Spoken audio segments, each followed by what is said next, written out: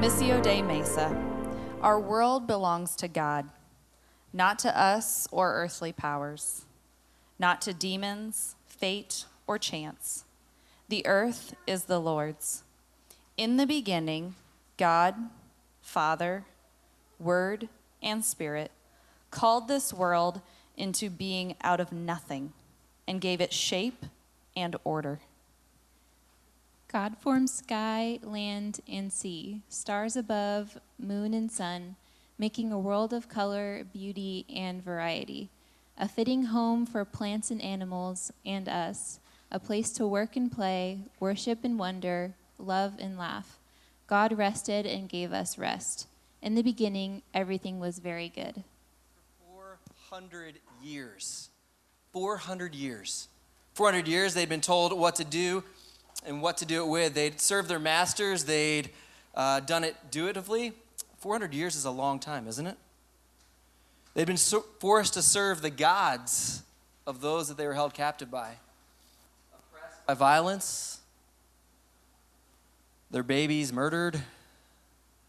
Their workloads increased drastically. Their blood, sweat, and tears had developed a country that wasn't their own. And yet they clung to a hope that God was a good God, that God was a rescuing God, that God was one who delivered and kept his promises. And now everything had changed. Israel had been slaves, but now they had been set free. They had been under the oppressive reign of Egypt. But now we're on the other side of the Red Sea, liberated to follow Moses. They were able to serve Yahweh, the God of their fathers, whom they'd heard of and whom they just experienced as a rescuer and a redeemer. But now on the other side of the Red Sea, as they sat there looking at Moses, their leader, he was about to introduce them to Yahweh, the Creator, maybe one that they had never experienced before. How would they live as the people of God? They were to be formed, yes, by his rescue and his redemption. They'd experienced that coming out of Egypt and that miracle that it was in the Exodus. But what would it look like to shape all of life under this Yahweh's rule? Moses brings us back to the beginning in Genesis 1:1, and that's where we're going to be. I think a lot of times we come into Genesis and we think of that as that's the beginning of the Bible. That's what people had at the beginning. Remember, Moses wrote this, a majority of this, maybe not all of it, but a majority of this, as people had come out of the Exodus to introduce them to the God that they now served, that they now worshiped, that they were now able to follow. I wanted us to do the true story this series, and here's the reason why. I realized I was preparing, looking into 2021, saying, hey, what exactly are we going to be learning together as a family? What would help shape us in a wise way? What would allow us to be more equipped as the people of God here in Mesa? And I realized if you started following Jesus in the time that we've been together as a church, so we've only been around for 2.5 years here in Mesa, and so some of you gathering online, some here in person, we've been around for 2.5 years. There are a lot of stories in the Bible that you've never heard. You've heard of God, the rescuer. You've experienced him, the deliverer, because you're now a follower of his. You've been liberated from Satan's chains, right? You've been liberated from oppression under evil. You've been liberated from sin and its penalty. But we haven't experienced a lot of the stories of God together. Like you would have no idea who Jacob and Esau were because we've literally never talked about them on a Sunday, and they're kind of a big deal. You would have no idea the flood. I don't know that we've mentioned the flood, have we? Kind of a big deal in world history, a few chapters in. We've never mentioned it. You'd be very keen on the person and work of Jesus and the kingdom of God, which I'm super glad for. But if we're going to be a people formed by God in this place at this time, I want us to be shaped by more of his story. And so it sparked in my mind, we should probably go back and tell some of the stories that make up the Bible, that make up the story of God. We're still not going to hit them all. And so some of you are going to have far more questions, and we can't talk about everything that's in every story every week. Like, that is a lot. And so you've got your lives to unpack the glory of the good news of Jesus. But we would like to be a little bit more informed going into 2021, and so we're going to talk about some of these things. We also might skip your favorite story, and so fair warning. If you're one of those people that loves the obscure stories, like in the Judges where the dude stabs the other guy and the fat comes out over his hand, and it's just this gnarly story. Or the lady with the tent stake, look it up. I mean, it's in there. We're not going to hit those ones. And so I'm sorry if we skip yours. You can read it in your own time. Teach it to your friends. They would love to hear those stories. They're pretty amazing. But we are going to be going through the Bible, taking 40 weeks of stories. Kids, if you have the My First Message book, you're welcome to bring it on Sundays so that you can follow along.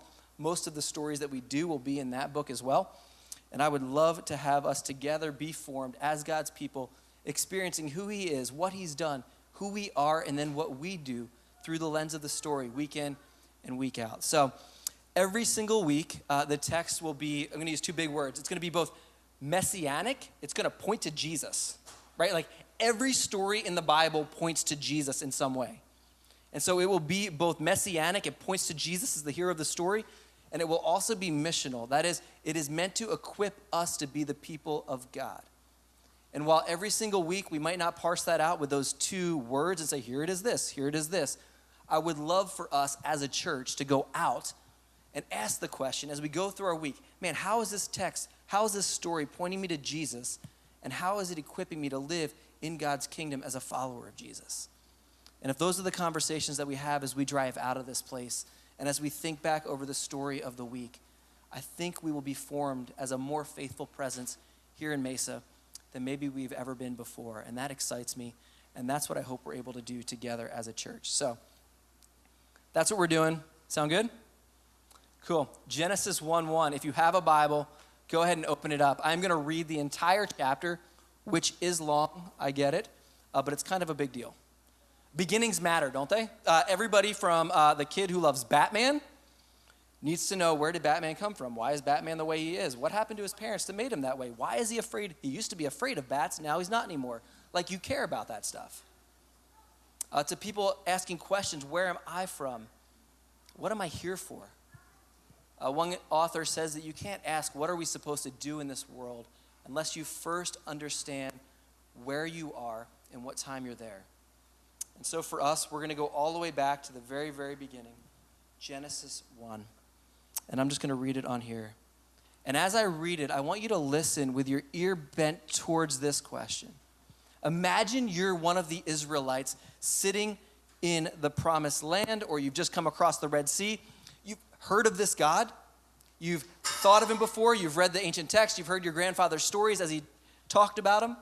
You'd seen his rescue. You'd seen the way that he had done battle against the gods of Egypt and completely annihilated each and every one of the false gods that they worshipped.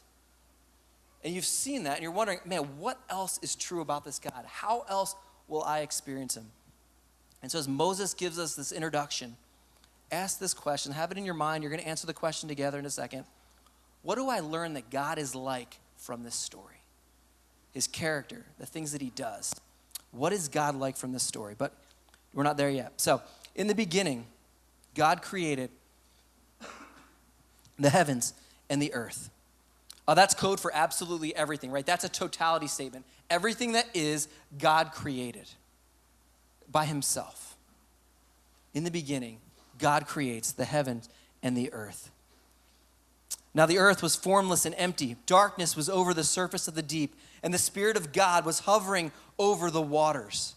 And God said, let there be light, and there was light.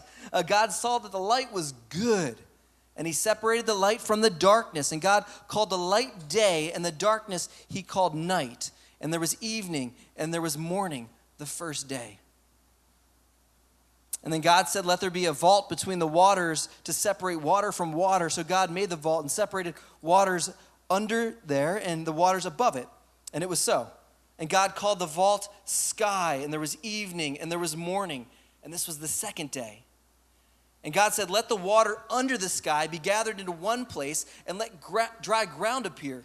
And it was so. And God called the dry ground land, and the gathered water he called seas.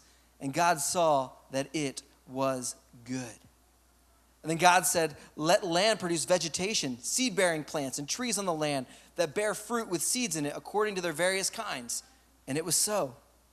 And the land produced vegetation, plants bearing seeds according to their kinds, and trees bearing fruit with seed in it according to their kinds. And God saw that it was good. And there was evening, and there was morning, the third day. We got 4 more of these to go, so hopefully I can make it through. And God said, let there be lights in the vault of the sky to separate the day from the night, and let them serve as signs to mark sacred times and days and years. And let them be lights in the vault of the sky to give light to the earth. And it was so. God made 2 great lights, the greater light to govern the day, and the lesser light to govern the night. He also made the stars. And God set them in the vault in the sky to give light on the earth, to govern the day and the night, and to separate light from darkness. And God saw that it was good. Catch this real quick. So in the ancient Near East, they would very often worship the sun or the stars or the planets that they saw in the sky. And Moses, in writing this down, knows the context he's writing into. So he doesn't name the sun. He doesn't name the moon. He just calls them 2 lights so that you don't get it twisted from the outset that there's not multiple gods, but there's one God who created these things. They were created things. They were lesser lights. They were made by the almighty hand of God himself. And he wanted to make sure that in their context, they didn't get that twisted, right? That they wouldn't start to worship these created things. He said, no, God created them. He doesn't name them because these people just spent their lives worshiping these things by their names. And in that culture, when you named something, you gave it power to reign. The same reason that when you read through in Exodus, this is going ahead, but when you read in Exodus and it says the Pharaoh in the first 2 chapters of Exodus, you go through like 5 pharaohs and don't even know it. Because Moses doesn't name them by name, so that their history isn't written down as they're the gods, but he just calls them Pharaoh every single time as if they're interchangeable because they're nothing compared to the God who is. But we'll get there. So he doesn't name them on purpose. It's just a fun fact. And there was evening, and there was morning, the 4th day. And God said, let the water teem with living creatures, and let the birds fly above the earth across the vault of the sky. So God created the great creatures of the sea and every living thing with which the water teems and that moves about in it according to their kinds, and every winged bird according to its kind. And God saw that it was good. God blessed them and said, be fruitful and increase in number. Fill the water in the seas. Let the birds increase on the earth. And there was evening and there was morning, the 5th day. Hopefully you saw something special that's going on here. In the first 3 days, God creates the containers, and in the next 3 days, he's going to fill them up. And so he creates the sky, and then he puts stars in it, right? He creates the sky, then he puts the sun in it. He creates the seas, then he puts fish in it. He creates the land, and then he puts vegetation and animals on it. And each thing, it's like this mirroring effect that he's making the container, and then he's filling it up with what he wants to put in it. And God said, verse 24, let the land produce living creatures according to their kinds, the livestock, the creatures that move along the ground, and the wild animals, each according to its kind. And it was so. God made the wild animals according to their kinds, the livestock according to their kinds, and all the creatures that move along the ground according to their kinds. And God saw that it was good.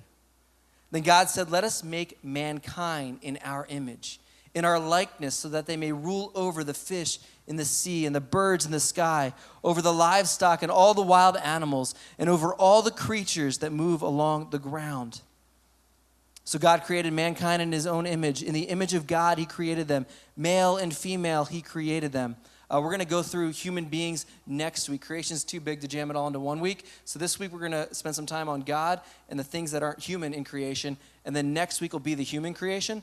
But just catch this, in a culture that would magnify men, right? The ancient Near East culture, there was a very big difference between being a man in that culture and being a woman. And so when God says he creates them male and female, he creates them, he's actually elevating the status of female in that story. Because much of the ancient Near Eastern cultures, they would lift up the status of the man and say the woman's role was much lesser, definitely not equal. And so Moses, at the beginning of this, is giving you a different viewing of even humanity, elevating the 2 of them together, saying God created them equal in their image bearing. So he creates men and women, and he blessed them and said to them, be fruitful and increase in number. Fill the earth and subdue it. Rule over the fish of the sea and the birds of the sky, and over every living creature that moves on the ground. Then God said, I give you every seed-bearing plant on the face of the whole earth, and every tree that has fruit and seed in it. They will be yours for food. And to all the beasts of the earth, and all the birds in the sky, and all the creatures that move along the ground, everything that has breath of life in it, I give every green plant for food. And it was so. God saw all that he had made, and it was very good. And there was evening, and there was morning, the 6th day. I'm going to keep reading into chapter 2. Thus the heavens and earth were completed in all their vast array. By the seventh day, God had finished the work that he had been doing. So on the seventh day, he rested from all his work. Then God blessed the seventh day and made it holy, because on it he rested from all the work of creating that he had done. Whew. I know that's a lot, but let's give some credit. God just created the whole stinking universe, right? So it's going to take a little bit of time. But here's what I want you to think through. Using that story, what would you say that God is like? Remember, you're coming out of Egypt. You're coming into a new story. You're getting to learn the ways of the true and living God when you didn't before. And so now you have this chance, this opportunity to sit here and say, what is this God like? And this is the story that's going to begin to shape that. And so let me just ask you that. Turn towards a few people around you. If you just had that story, what are you beginning to see this God's like? Powerful. Yeah. You see that all over the story. Right? The refrain that as I was reading it came to mind where it stuck with me is like, it was so. Like, God says it and it was so. God says it and it was so, which would be especially potent for people who had been promised that God would rescue, and he had rescued them, right? And they're like, oh yeah, like he's been doing that since the beginning. God says it and it happens. He's absolutely powerful.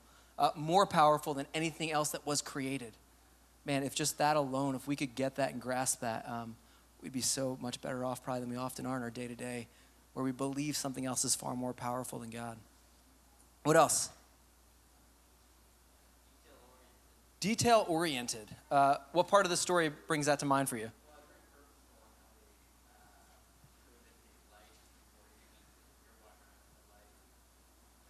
Yeah. Yeah. He created the lights before people were walking around with no lights, because that would have been a bummer. That's in the Hebrew. That would be a major bummer, I think is actually what it says. But that's so true, right? So detail-oriented, like when you realize the complexity, and this is not going to do justice to it, so those of you that know far more about this can write blogs about it and then send it to the rest of us. But the complexity of creation is astounding, isn't it? Like what takes place when you breathe in and breathe out that you can't even control, right? Like the breathing in and everything that just took place in my body to enable that to take place. Or the fact that you have sound going out and vibrating over this little flap in your ear that's then being translated to your brain, which is happening in real time, right? That you're understanding what I'm saying is unreal. Or you realize the complexity of creation. I remember being in Costa Rica and watching ants walk across the jungle floor. And before you're like, bro, you really know how to vacation.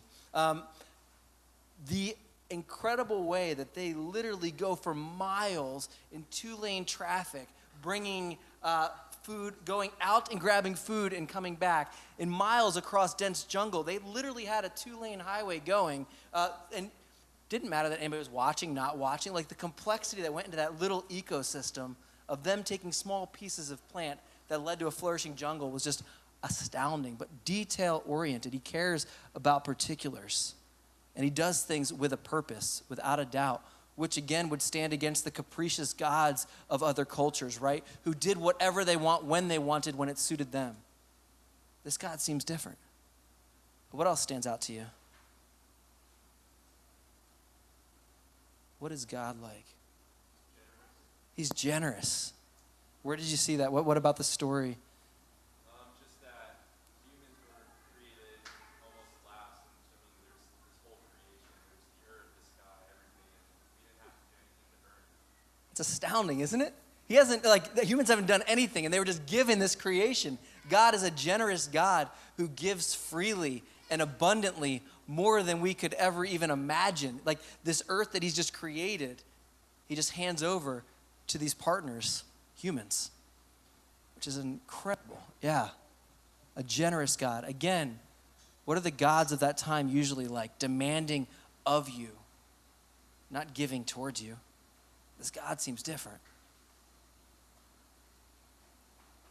Last, I'm just going to go ahead and say it because you guys all thought it. He's a creator. Like he's creative. He's imaginative. He does and creates and forms things where there was disorder and disarray. He creates life that is flourishing in this place and then gives it to humanity. I'm not going to spend a chunk of our time on that Genesis 1:1 to Genesis 1:2. Some of you, like, that's your jam. You love that. Like, that's like those details of what took place here. I would love to have that conversation with you. We can talk about theories of that. I can send you some articles. We can have coffee and chop that up. But the first readers of this weren't asking the questions, how did he do all this? That wasn't their question. Their question wasn't our 21st century mind trying to figure out how exactly this took place. Their minds were asking the question, where are we and what is this God like? And so sometimes when we put questions over them, we're going to end up with answers that drift us really far from the text because, again, you get chapter 1 is a telling of the story kind of fact for fact. Chapter 2 is more of a poem telling the same exact story. And then he goes on to what happens in the world. And so I do want us to see that this world is God's. And we're constantly, just like those first people reading this, being invited in to worship lesser gods.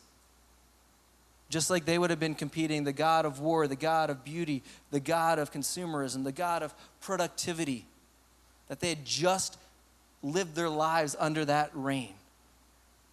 In the same way, when we come into the family of God and we have to orient ourselves saying, what is this God like? He's creative. He's generous. He's powerful. He's good.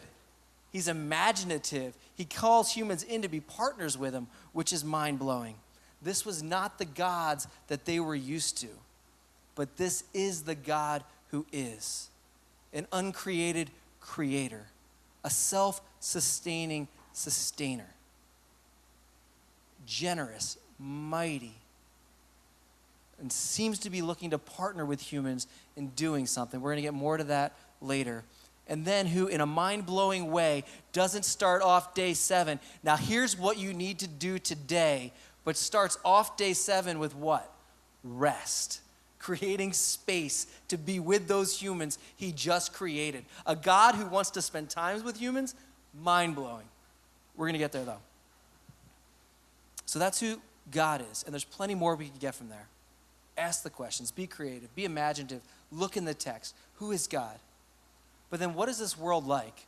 And I want to spend a few minutes on here and give us a few just different ways that we can look at what this world's like, because we have, even within Christianity, really misunderstood what earth even is and why we're here. And we'll get to the why we're here, but where we are, we're going to deal with a little bit today. But before we get into that, I made my first open ocean rescue at age 12. So I grew up on the coast in New Jersey, and we'd spend every summer and most of the falls and some winter days in wetsuits in the ocean. And so when you spend time around water a lot, you get taught things like to look for different currents. Some currents are really nice and gentle. Other ones suck you along the beach. But the most dangerous ones that we were always told to look out for were rip currents. And maybe you know what these are. They're currents that form between, for us, they were sandbars. So a sandbar here, a sandbar here. And when the tide was going out, the water would get sucked between those two sandbars and move at a really quick rate of speed and suck whoever's in it back out. And then you knew when you grew up there that if you get stuck in one, it's not the end of the world. It's not like you're in like quicksand and you're drowning and dying. You had to actually not paddle against it, though, because you'd get worn out and then sucked out to sea, and they'd find you like a few miles out there. At least that's what my dad told me, so we didn't do it. But the goal was always to paddle sideways through it. So you didn't break the current by swimming directly against it. You actually just went a different direction, and you were free from it. So I was 12 years old, and we were out surfing, and we had our eyes out, and we saw the currents that were pulling out and sucking people out. And the lifeguards weren't on duty yet because it was the morning, where we really enjoyed good waves. But there was a little girl who was younger than me who was out bodyboarding. So she was on her boogie board laying down and catching the little shore break waves. And then she'd always run right back out into the ocean, and then it would wash her back in. And then but each time she got a little bit further away from where she had originally jumped in because the little currents were moving her along. And she didn't realize it until she went to run and jump in, and she hit the rip current just as it was sucking back out. And you could see in the look of terror on her face was, oh no, Mom and Dad are getting really, really far away from me really, really quickly. She didn't know the signs to look for when she was in this current. And thankfully, we were out in a little bit deeper water surfing. And so we saw her going over, and I looked at my brother, and he was younger than me, so he's like, you got to go do it. So paddled over and like shot my surfboard to her, let her get on it. And in my mind, it was Valiant, right? I'm sure it was really, really weak swimming. Again, I was 12 years old. But in my mind, I was a full-on lifeguard doing a rescue, bring her in, and brought her to the side of the current and brought her in. Her parents were super grateful because they weren't paying attention and had seen their daughter getting brought out to sea. And they, as we were talking through it, that was one of the things that afterwards, my dad just sat us down and said, hey, let's remember why you have to pay attention to the currents you're in. Not just the fact that you're at the beach having a good time, but pay attention to the currents you're in because they can suck you out so quickly. And I'm using that illustration because we in our culture can get stuck in these rip currents really, really quickly. Culture tells a story about this world and why it's here. And if we're not careful, if we're not watching the signs, we will get caught in that rip current and sucked out and quickly be far from what God ever intended. And this chapter of the Bible is one of those chapters that doesn't just say, hey, fight against that current, but picks us up and puts us in different water to say, that's not even what this is around for. So here's what I just want to give us 3 rip currents of culture as we think through. The first is that dirt is dirty, but spiritual is special. Dirt is dirty, but spiritual is special. If you're a Bible scholar, you would call this dualism or Gnosticism. The idea that what is fleshy, what is earthy, what is physical is less than what is spiritual. That spiritual matters more than physical. At the end of the day, when you have to choose one, and this has been taught a million different ways, and for many different years, Christians have struggled to even accept the fact that they have bodies because they just seem like they always want to sin. And God would tell you, no, that issue is actually in your heart, not in your body, but we'll get there. But this idea that the physical is lesser, the spiritual is more. God does not create a world where you see that as the container for his creation. He actually says every step along the way, this is good, this is good, this is good, this is good. And then he creates the bodies for humans and he goes, this is very good. But again, our culture, and oftentimes within Christian culture, says, yeah, don't worry about the physical things, but worry about the spiritual. God's creation, I don't think we get that separation. The second thing is let's get back to the good old days in the garden. This romantic notion that the goal is to get back to the good old days when it was just so simple in the garden and people were able to walk around and frolic with God. And that was the incredible thing that we just want to get back to that day. But what we see in Genesis 1 is that creation was an unfinished project. It wasn't a completed product. It was an unfinished project, not a completed product. That God had created everything and he had said, all right, I'm done with my part. But as you read it, he then gave humans the goal, the role, to continue to cultivate creation.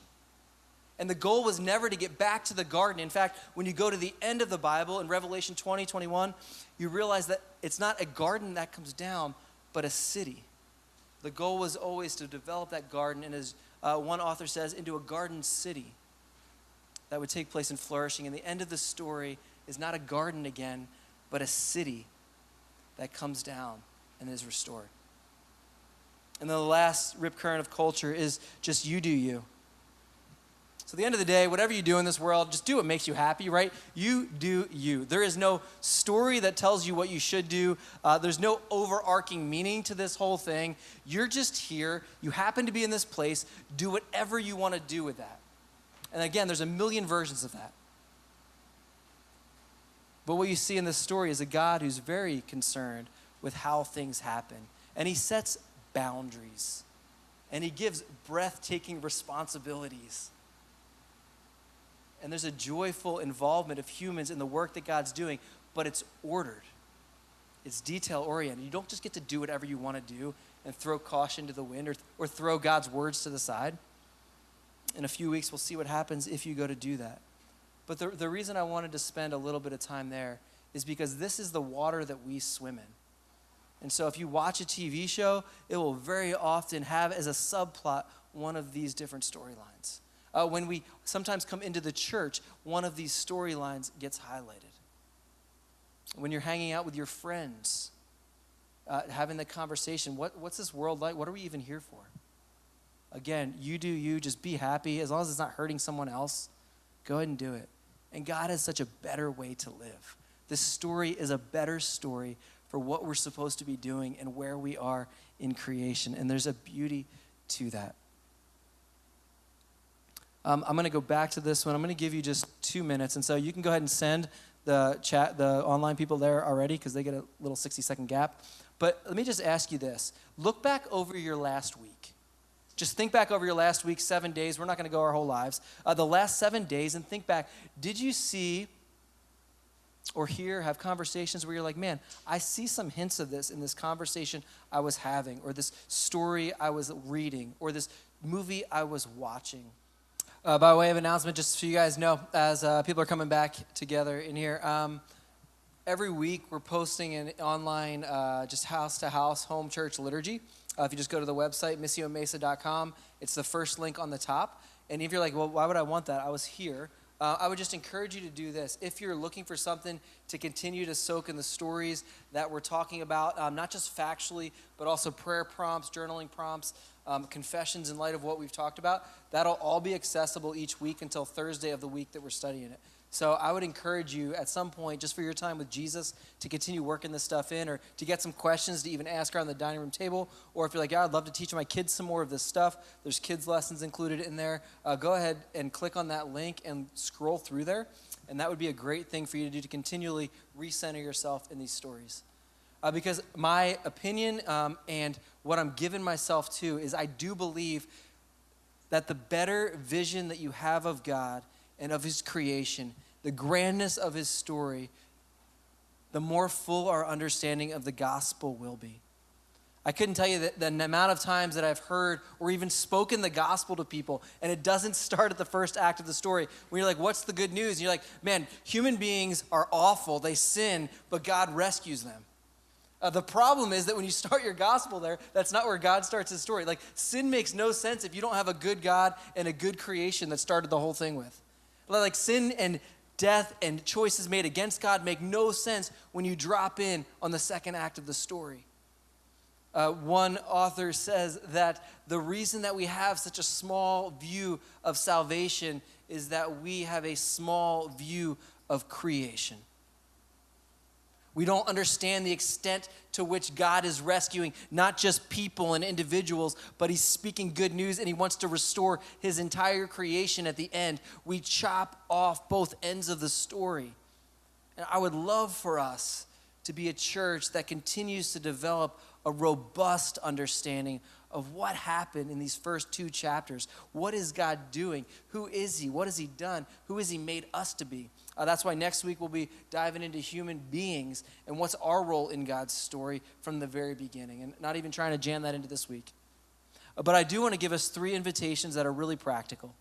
I prayed at the beginning and just said, man, I would love if these weren't just theories or ideas, but they were things that changed our lives tomorrow. And I think each of these 3 things are different doorways into that. The first is each and every week as we come into God's story, it's an invitation to repent and realign. Got a soundtrack. It's to repent and realign. Kaylee Ann had sunglasses, and they weren't bad sunglasses. They were Oakley's, which tend to be, a little bit pricier than the ones you get at the gas station. But I put them on, and I was like, what is wrong with these? The lenses were tinted a yellow, right? Would you say that's yellow?